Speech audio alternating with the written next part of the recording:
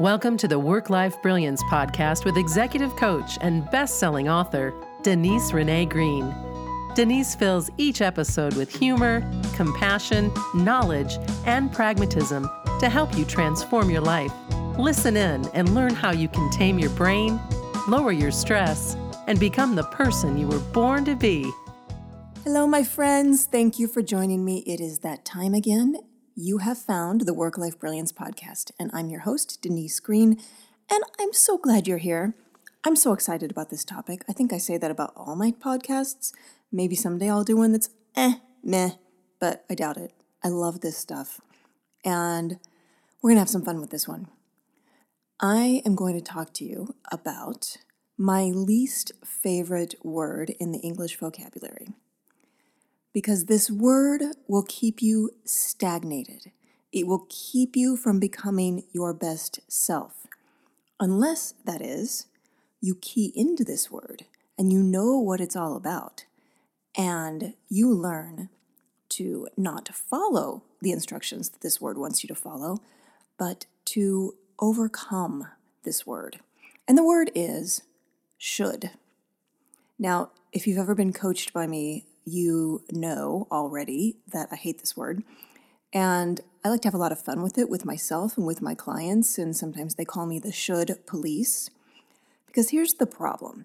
The problem with should is we are debating reality.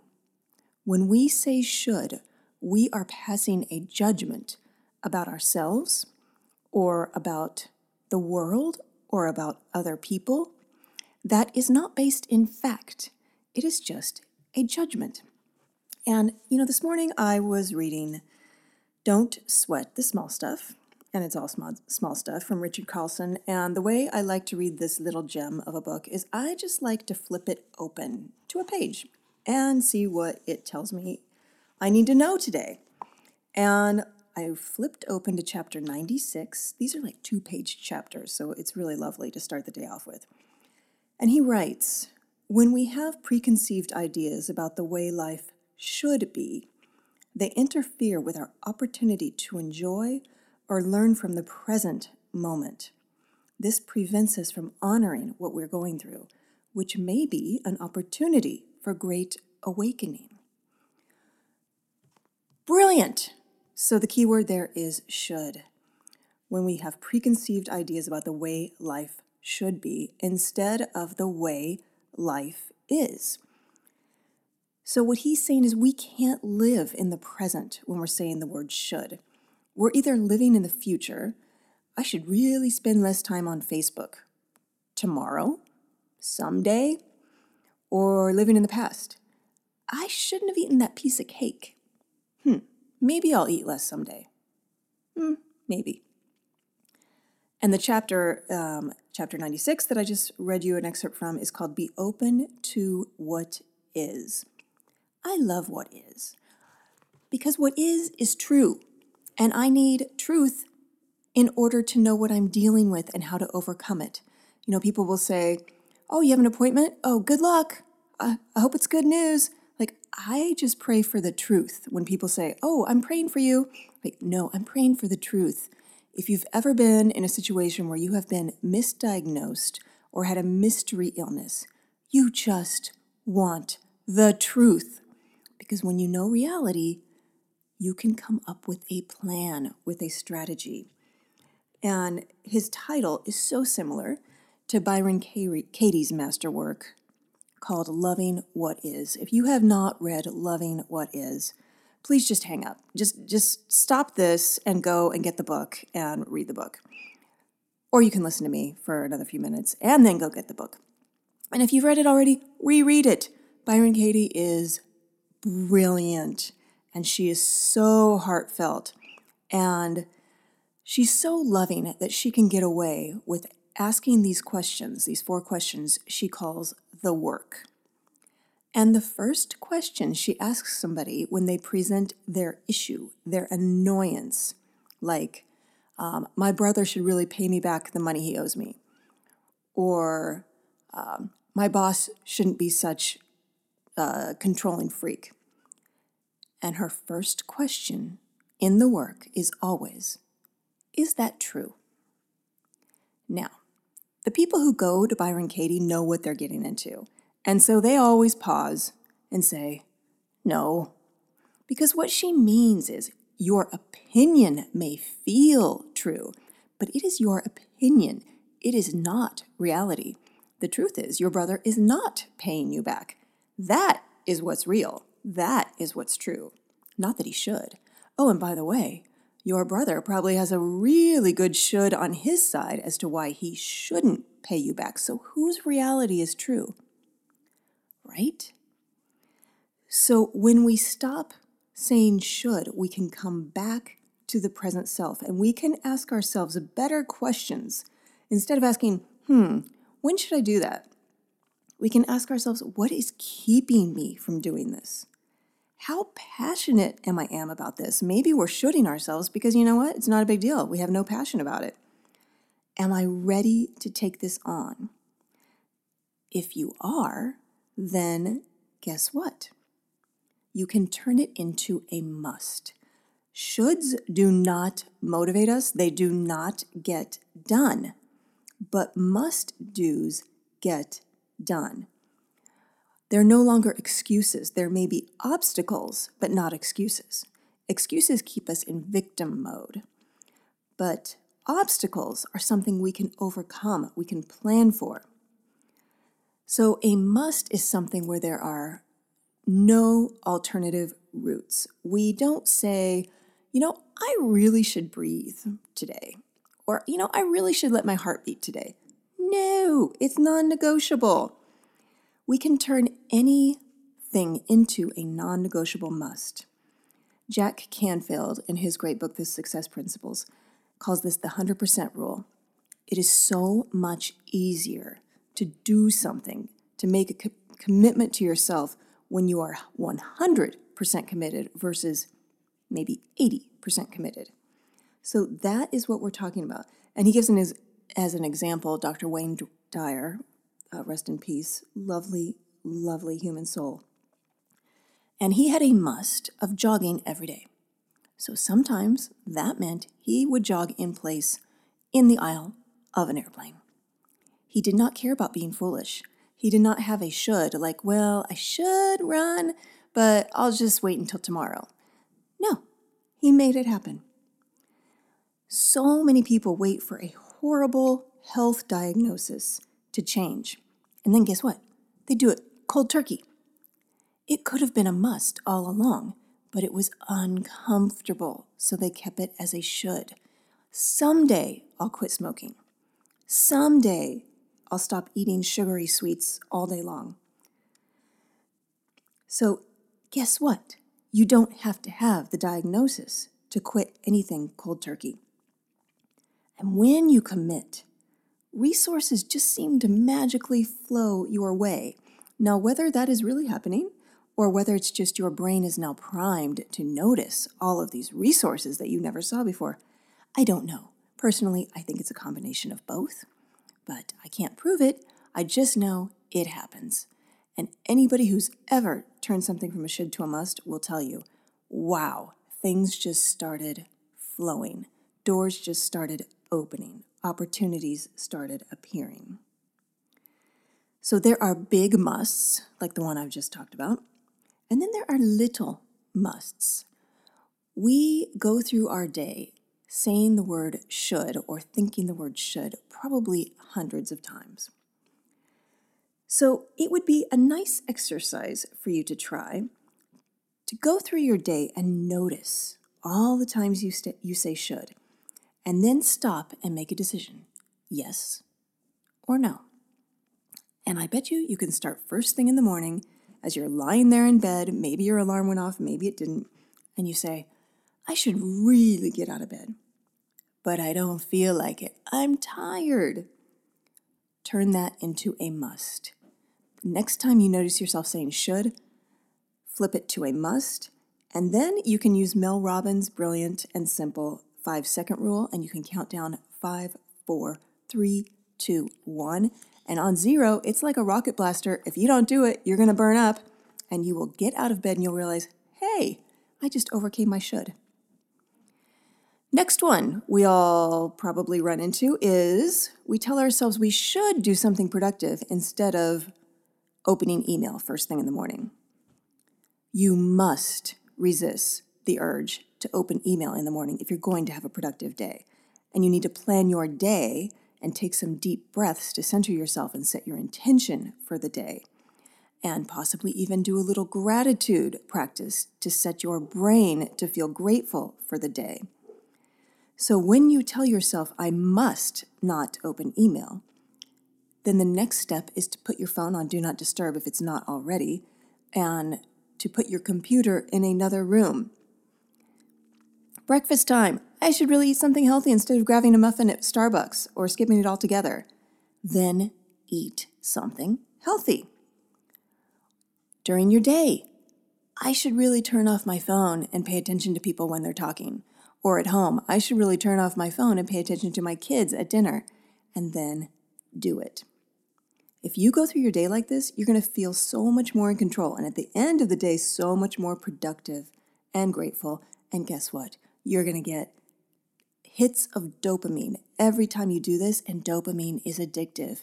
Must-dos become addictive. The feeling of little successes all day long is a wonderful addiction. Now, there are other ways to get dopamine. You could play Candy Crush. You could go on Facebook and Instagram and get likes and comments. But which one is going to make you feel more rewarded at the day's end? Now, I am pragmatic, and I believe that even though we have infinite potential, we have limited capacity. So you need to be selective and intentional about what you make your big, major must-do. Now, a lot of us have big should-dos on a virtual list in our heads. And we tell ourselves things like, I should lose weight. I should look for a job. I should exercise more. I should leave this relationship. I should go back to school. You name it, whatever it is. It's big, and it just makes us feel guilty. It makes us feel stuck. So I'm going to invite you to do this little exercise I do with all of my clients, and that is to brainstorm for 30 seconds. You can set a timer because this isn't very fun, so I don't want to make you do it for long. But brainstorm all the big shoulds that come to mind about yourself. When you're done with that, look over the list. Notice what emotion you feel. My guess is something like guilt, pathetic, weak.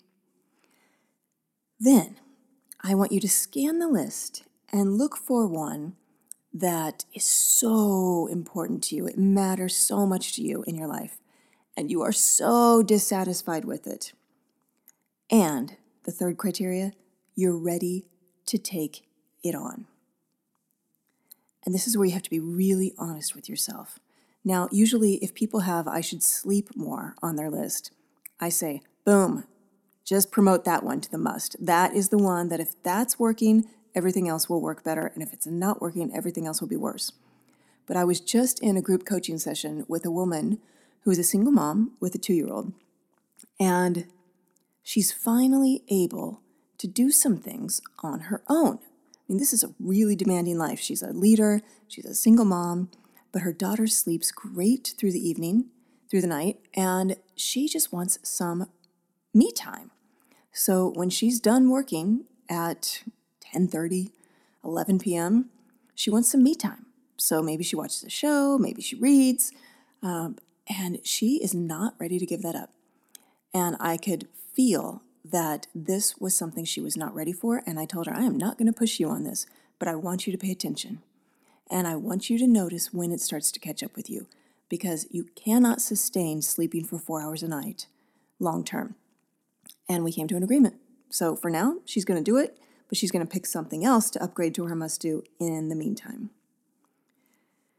So once you pick your must-do, your brain's going to tell you all sorts of reasons why you can't do it. This is too hard. I don't know how. This isn't going to be fun. This is going to be terrible. You need to notice what your brain is telling you. Remember, your brain does not want you to change. So you're going to have to tell yourself better things like, it's okay. I'm figuring it out.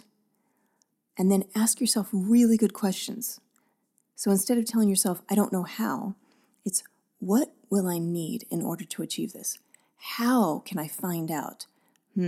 Maybe a Google search? Maybe a note out to your network? And then you can always tell yourself, I know I can do this. I will find a way. And in the wise words of Winston Churchill, I will never, never, never give up.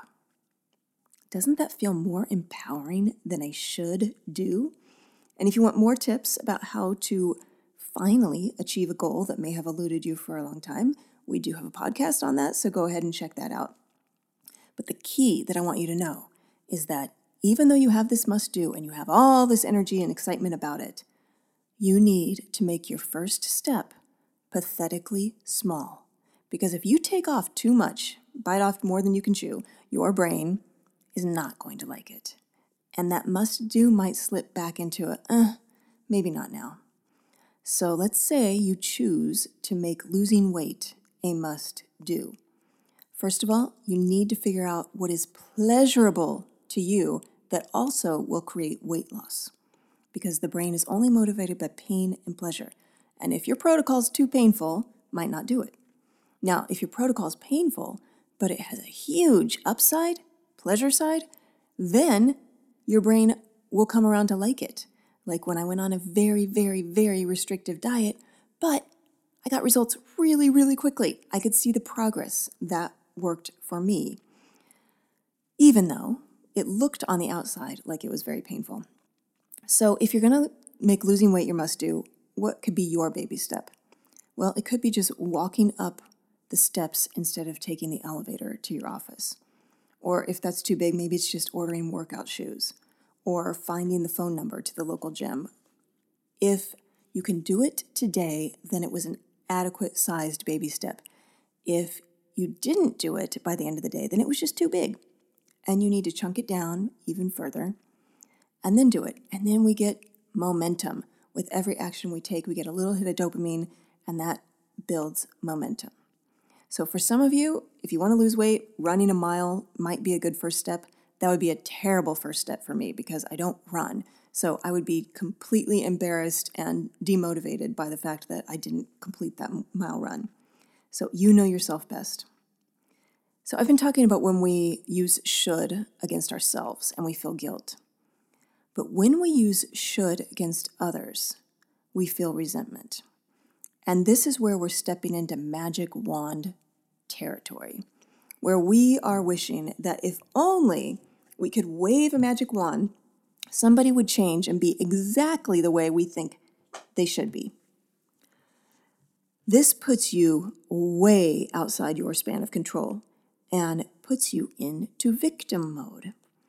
Now, like I started off with, they probably have a very, very good reason in their minds why they should do things exactly the way they do them. So there is an emotion that neutralizes resentment, and that is empathy. So that boss who you think should be very, very different, what if you asked yourself, what pain could be motivating their behavior? Now, you won't know for sure, but I bet you can find clues, and you can find a story that even if it's not true exactly, it will make you feel better. For example, micromanaging managers tend to be afraid of failure and looking bad.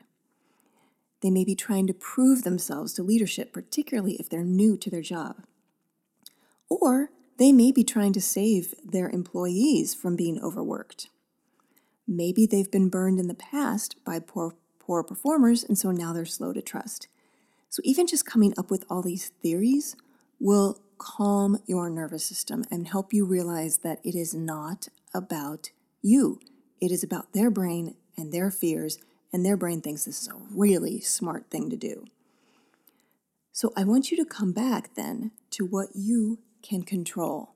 And guess what? The only thing you can control is you.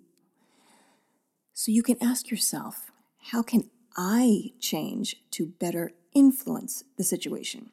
We can't guarantee that what you do will result in your manager changing, but you can try to create the environment that may influence him. And you can ask yourself, what is my resentment costing me? In the past, I've talked about the ups and downs, the costs and benefits of different emotions. And we've talked about how with resentment, the benefit is we get to feel superior, we get to feel right, and we get to feel like we don't have to do any change. But the cost, and we talked about this in the forgiveness podcast, the cost is resentment leaves a dark blob on your soul. And y'all know I like to use the term grudge, because when we hold a grudge, when we carry around resentment, it's like this backpack we're carrying of just slime and heavy, gooey grudge. And it's really, really not conducive to becoming our best selves. So just like you brainstormed your shoulds about yourself, I would recommend you brainstorm your shoulds about others. And how do you feel when you do that? How do you feel when you think those shoulds? And what do you think they feel about you?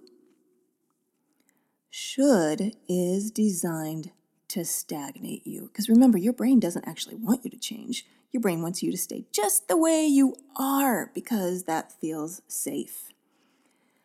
Must, on the other hand, is meant to propel you. Now, that doesn't mean you won't hit obstacles or that your brain won't try to talk you out of it, but it means you will find your way around. Because if you remain committed and manage your brain, it will happen and you will shock yourself with what you can do. And then you will savor and feel so good about your accomplishment. You're going to inch up on it, but one day you'll look back and your must do will be an I did. And man, that is worth celebrating. So last thing I want to leave you with is a quote you've probably heard before, sometimes attributed to Goethe, but I found it's probably most likely comes from William H. Murray. And he writes, "Concerning all acts of initiative and creation, there is one elementary truth, that the moment one definitely commits oneself, then divine providence moves too. All sorts of things occur to help one that would never otherwise have occurred, and which no man could have dreamed would have come their way." So, my friends, I invite you to notice your shoulds, upgrade them to musts, and notice the magic that comes your way. Thank you so much for joining me.